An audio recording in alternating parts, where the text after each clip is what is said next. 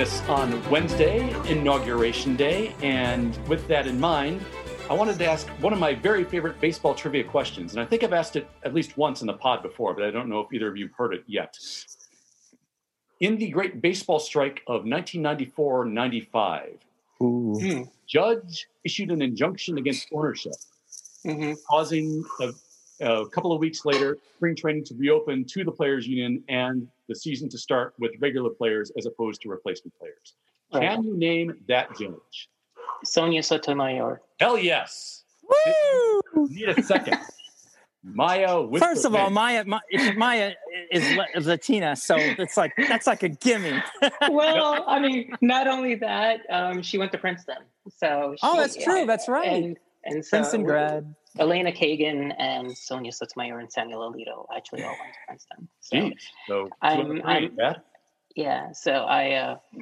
we are very, very well attuned to the activities of our alumni. Let's put it that way. So I would certainly hope so. Yeah, that is 2 out of 3 ain't bad. That is, as Joe Madden would say, the old meatloaf result, I think. Well, Ted Cruz is also one of our alumni. and someone who my ex-wife actually knows. So. I went to Kenyon College, and our greatest contribution to this day to political life is still Rutherford B. Hayes. So, yeah. Well, we also have Michelle Obama. Ooh, yeah, that works. I mean, Chicago as a city has Michelle Obama, so I can kind of claim it that way. But. That's true. You do. Yeah. Dawn Ennis went to my college. Wow. When it comes down to discussing alma maters, I would like to be the most prominent alumnus, but No, actually, Zachary Drucker, a prominent trans woman who is also an actress, is a graduate of the School of Visual Arts. She's the famous one. Nice. Okay, cool. Excellent. But yeah, Sonia Sotomayor, long before becoming a national hero and giving Kamala Harris the oath of office today, was a national hero over 25 years ago when she was the one who said, nah, you actually still got to have arbitration and free agency. And then the owner's game was up and they had to play ball. So she has had a place in my heart for a long time because of that. Mine too. Yes. And I like her. I hope to meet her. She swore in Kamala Harris today. So yes. And almost pronounced her name right too. Yeah, I know. Yeah. It's like how many times do you have to hear the word mamala before everyone gets it? I haven't heard anybody mention that on. I thought for sure it'd be trending on Twitter or something like that, but it wasn't. Yeah, I think we're given what we've been through the past 4 years, we are letting small microaggressions like that slide. If we generally like the people for today, we'll call you out on it tomorrow. But for right now, we're just kind of enjoying the burden not being there. But come on, you got to know. Inside, deep inside, Kamala must have been like, come on.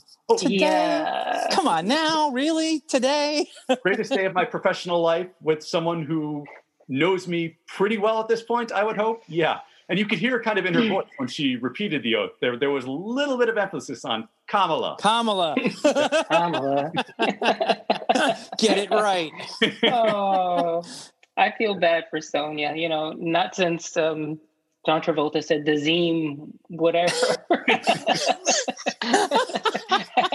Has there been a controversy? So yeah. So as long as she doesn't star in Battlefield Earth, I think we can forgive her at this point. Yeah. Did you all see A-Rod? Yes. Next to J-Lo? I did. Hanging out with Barack? To bring us to the baseball topic on this podcast. Yeah. It's, I'm doing my job. Out of nowhere. Yeah. And A-Rod, as long as you don't put the microphone in front of his face at this point, yeah, I'm willing to be okay with his presence there right now. I'd much rather give it to J-Lo than A-Rod. Yeah. My podcast partner, Carly Chardonnay Webb, said, ooh, he looks like he's been eating well. Well, he has, $500 million? So I hope so. Yeah. He and to get it back to the topic as well, they tried to buy the Mets. Yes. They did. I liked that segue. Let's do the show open and jump right into that. This is Three Strikes You're Out, the Outsports Baseball Podcast, part of the Outsports Podcast Network. Episode number 59, the Ishmael Valdez episode of Three Strikes You're Out. My name is Ken Schultz, contributing writer to Outsports Baseball Prospectus and stand-up comedian who has hope which it's been a long time since I've been able to use that sentence non-ironically. We have two other voices on this pod. The other one you are familiar with. I 2 weeks ago at the end of our discussion said, I am going to have you back on this very soon, and we're going to have a much happier topic to talk about. The managing editor and co-host of the Transporter Room, Dawn Ennis, is back with us. Dawn, great to see you again. I'm on mute because my dog is screaming at the mail carrier, and my son Liam is finally retrieving her. My dog does not like the mail carrier. She thinks that anyone who comes to the house every day must be some kind of terrible person. So your dog is living a 1950s sitcom. Is what yes. And also, if a man with a hat walks past the house, she will also bark at a man with a hat. Okay, would you please take her upstairs? Please take her upstairs. So you go upstairs. Sorry, Ken. All right. If the man with the hat walks past the house, I'll just assume you're reenacting Curious George. Is the reference my brain went to there for some reason. We have another voice. For the first time joining us on Three Strikes You're Out. You have heard her previously as a guest on the Transporter Room. You have also seen her on her YouTube channel at Melody Maya. It's Melody Maya Monet. Thank you for being here. Thank you for having me. Very glad to be here. It is a pleasure to see both of you here today. And as I promised Dawn, as I mentioned earlier, we were going to talk about something much happier than our podcast from 2 weeks ago. And that topic happens to be the Mets.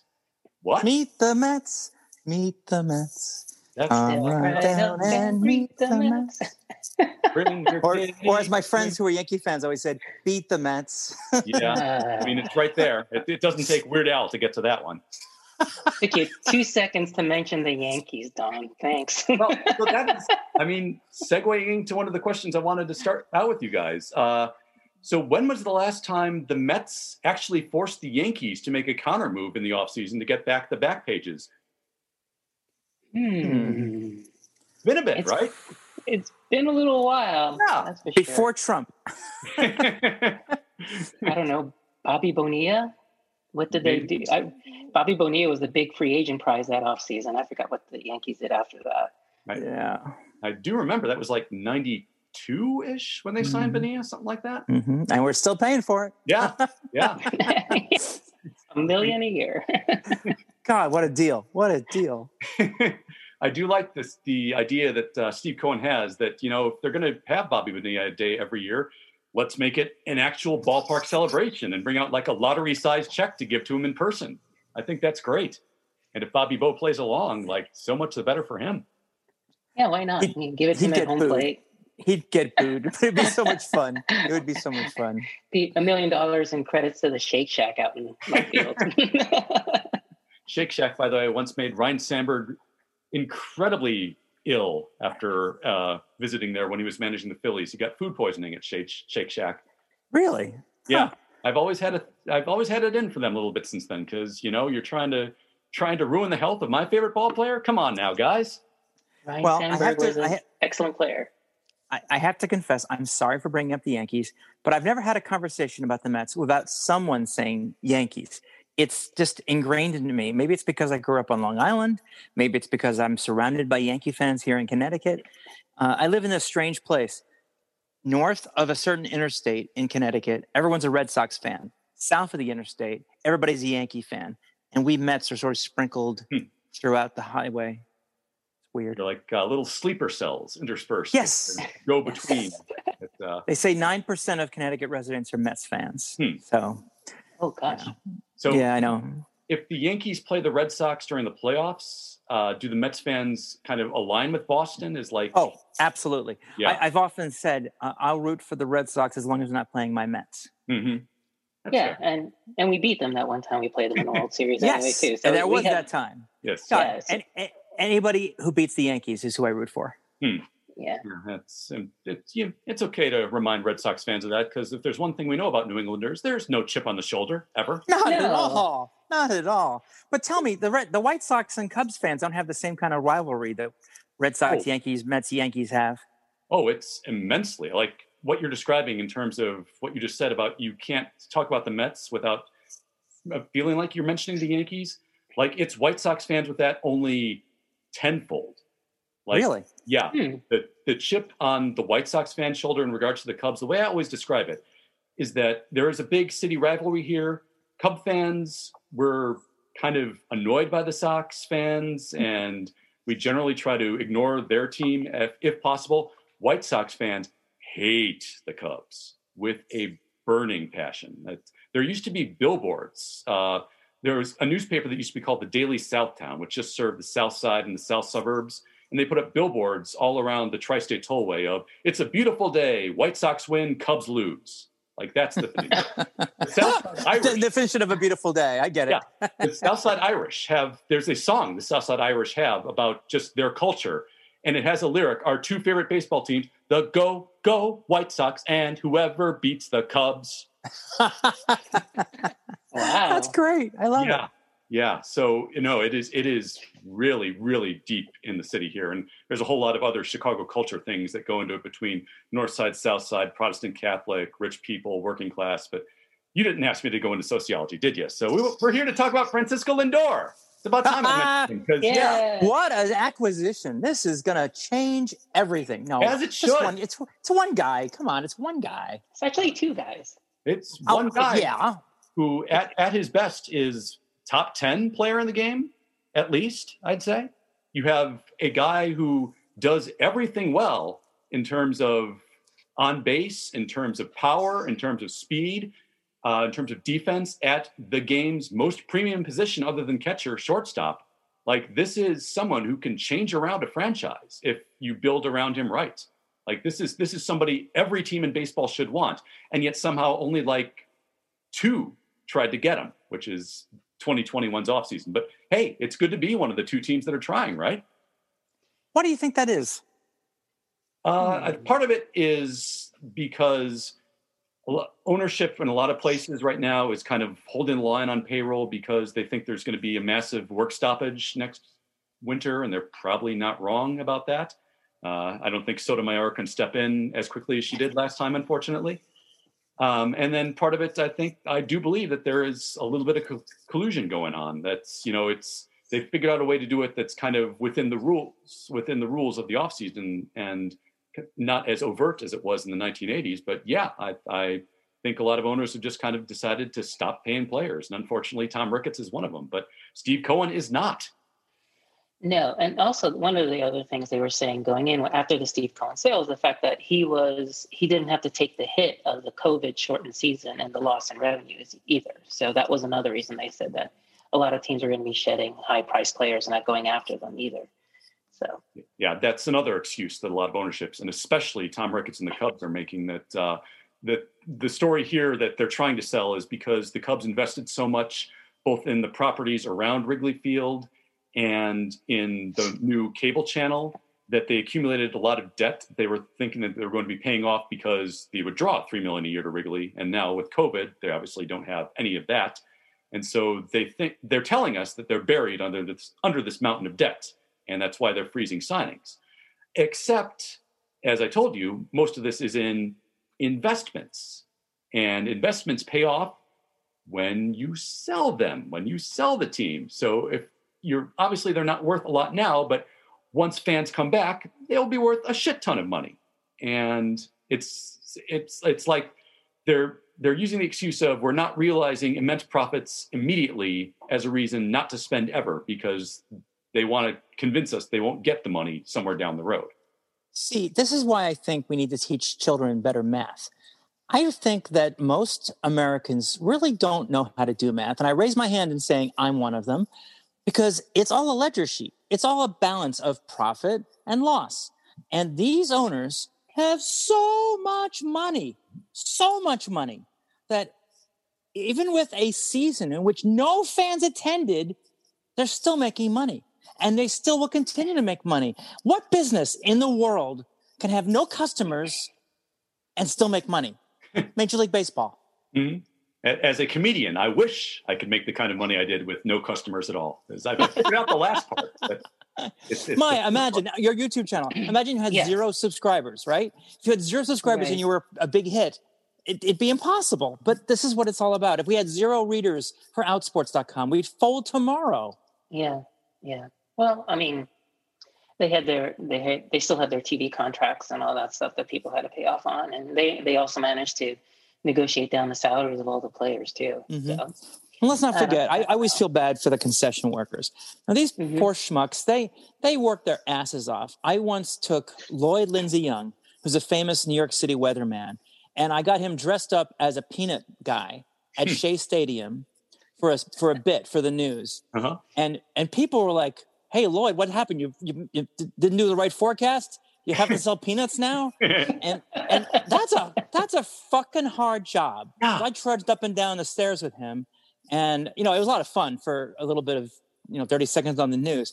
But at the same time, my heart breaks for these folks because they depend on Major League Baseball to carry them through a few months of the summer, and they got screwed.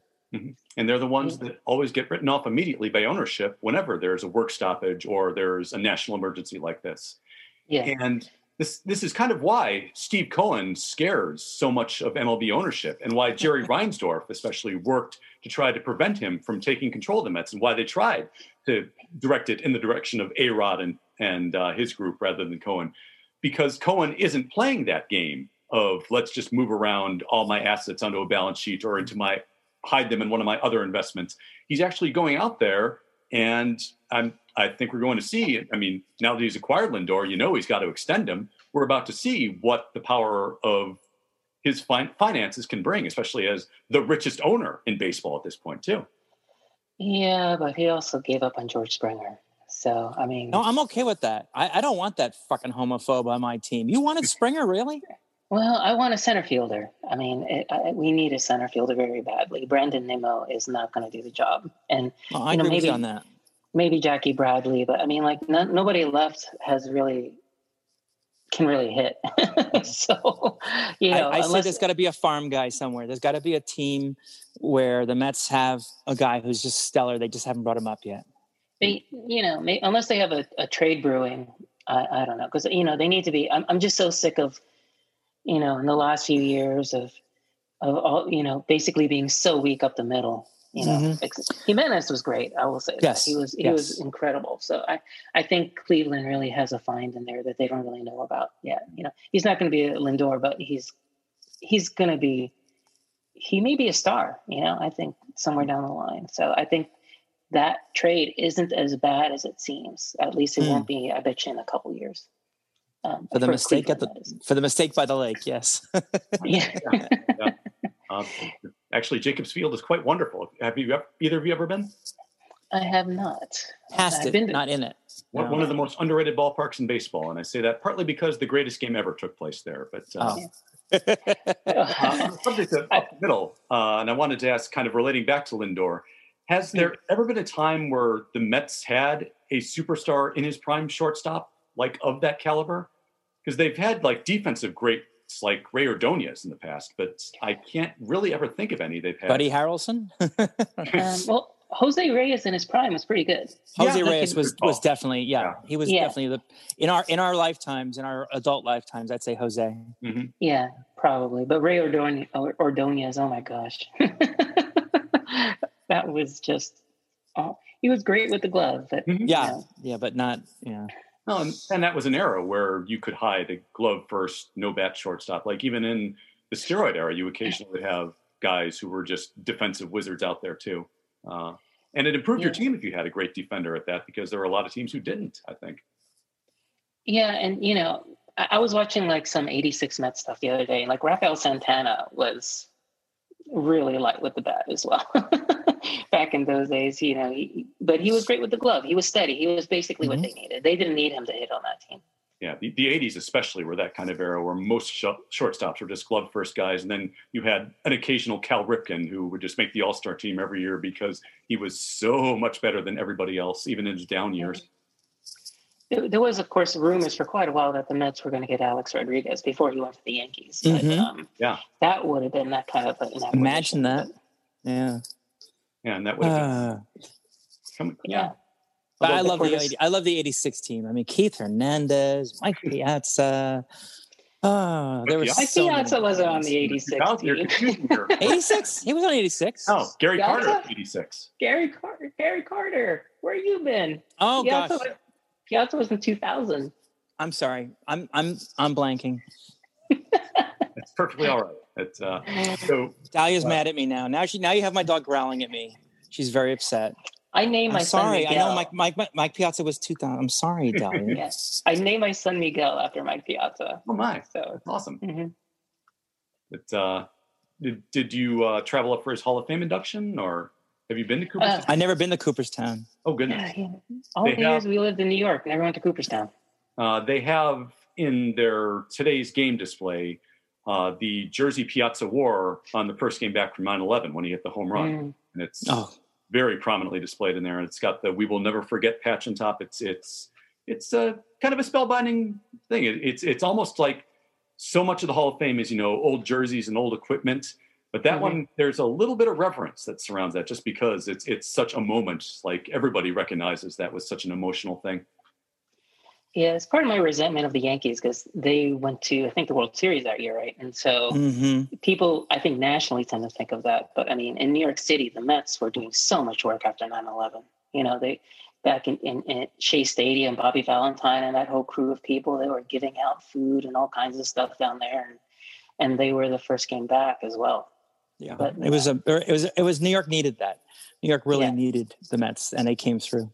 Yeah, that home run is amazing. Mike Piazza was clutch in a way that we really miss. I think on the Mets. But he's not gay. Just ask him many times. Yeah. Well, you know what? My ex-wife really loved him, so that almost puts a nail in the coffin that he probably is gay. Oh, Trish, I hope you're listening. That's great. Really weird to think that was an era that was just like a couple decades ago, where it was considered a normal thing for a player to call a press conference to announce he wasn't gay, which you look at from the perspective of now and go, what's your deal, man? And his deal, of course, was the New York Post wouldn't get off his ass about it. Right. We were talking on the Transporter Room podcast about whether Biden will make so many changes that a pro baseball player or another major of the four major sports male player will come out this year or during this term. What do you guys think?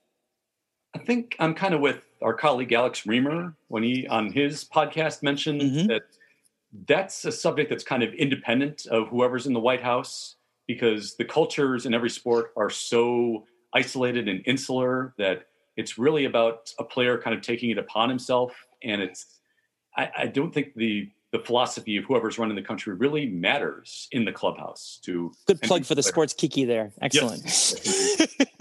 Maya, what do you think? I agree. I mean, I think especially, it's still an old boys network in there. It's better than it's probably ever been in history, but that's not saying a lot. All we need to know about that is what happened with Jared Porter, right? So misogyny still covers that sport, because I refuse to believe that this was the only person that he ever texted, or that. Oh, just that one woman, that one time, right. Or only that 62 times. Yeah. Right. Or that none of the executives that the Mets, vetted him with had no clue that he had ever done anything like this in the past. I think they protect each other. I think they really do. And they probably never thought that this story would come out, except that apparently ESPN had been sitting on it since 2017. Right. So, because a woman contacted them. Now, see, here's the thing, though. I think a lot of people don't understand. Misogyny is akin to homophobia, is akin to transphobia. They're all related. It's like one disease is connected to the other disease. And if they don't nip all of them, they just all spread. And at the root of it is misogyny and the way baseball treats anything feminine. Mm-hmm. Yeah, it's at the heart. It's a very good point, is that it is a culture, it's the dominant culture, the white, hetero, male, cis culture that has ruled over the sport since the very beginning of it. And anytime that there is someone who wants equal footing within that culture, they almost always view it as some kind of intrusion. And that's the result, is that we have in baseball this really awful tradition that, goes back to, like Dave Kingman sending a dead rat to a female reporter, to Jack Morris saying the only time he wants to talk to a woman is when he's naked is if she's on top of him, to Jared Porter sending these 65 harassing texts that end in a dick pic from a dick. Yeah, I love the way you tried to cover that too. That it wasn't mine. It was some other dick. Yeah, file. It's a file dick. I keep it on my phone because I want to look at a dick to compare. Yeah. Also, you tried to say it was a joke, like it was an ironic dick pic, because that happens. That's always the excuse of, oh, come on, And same with when transphobia raises its ugly head. Come on, can you take a joke? And no offense to the comedian in the room, but some things just aren't funny. No, I mean, it's certainly anything that's an attack on a community like the trans community is not funny. It's by definition, you are punching down, which is the very opposite of good comedy. Yeah. And we've all seen comedians who don't believe in that. Dave Chappelle, Ricky Gervais, these guys. It's like, but, another person apparently who's got quite a reputation of being harassing to the ladies is Trevor Bauer. Really? And, yeah. He's the worst. And that's, I don't know, the way the Mets have been, or at least, the people have been fawning over him. I think now that they don't have to spend money on Springer, they're not going to sign Bauer either. I wasn't aware of that past of his. Yes. Wow. That's something I don't want on my team then. Yeah. He is one of the very worst offenders in terms of Twitter harassment of women.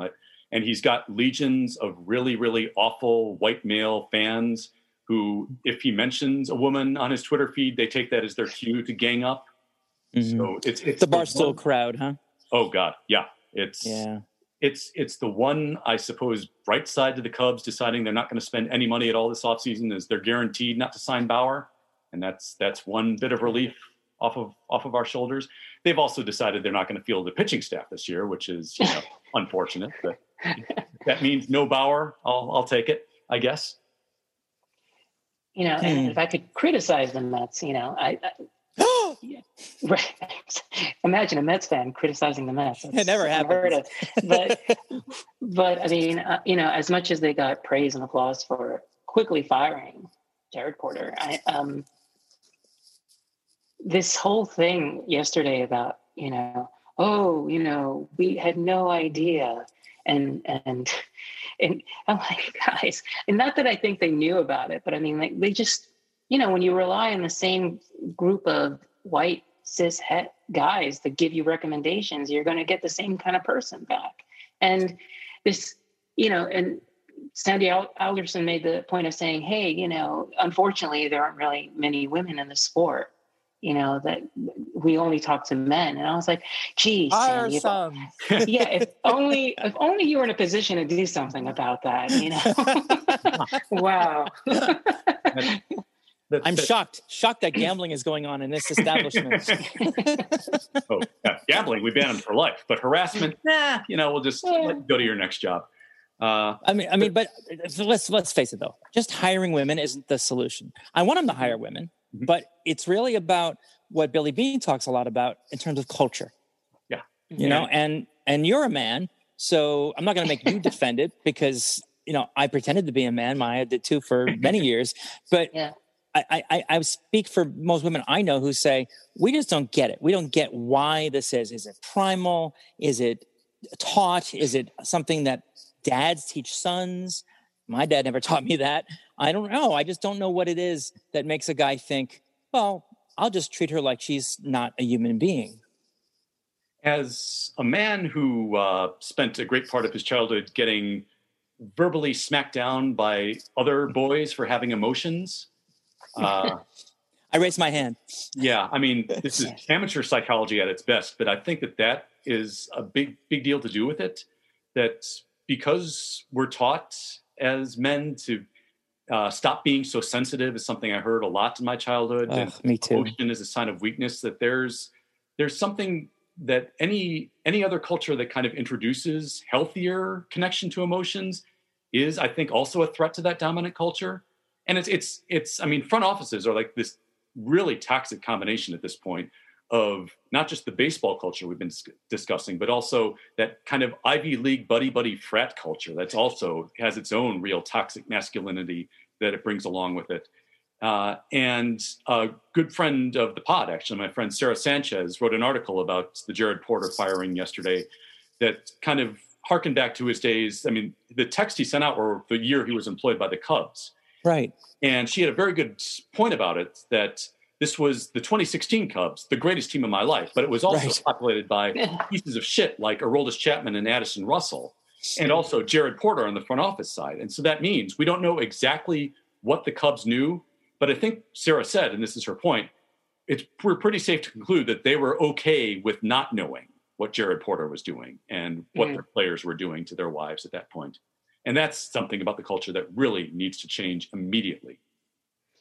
And this whole idea of like, oh, you know, if Jared Porter could do it, you know, the Sandy Alderson statement about, you know, that I guess he was a really good guy and he couldn't believe that he would do something like that. There were statements along those lines, you know.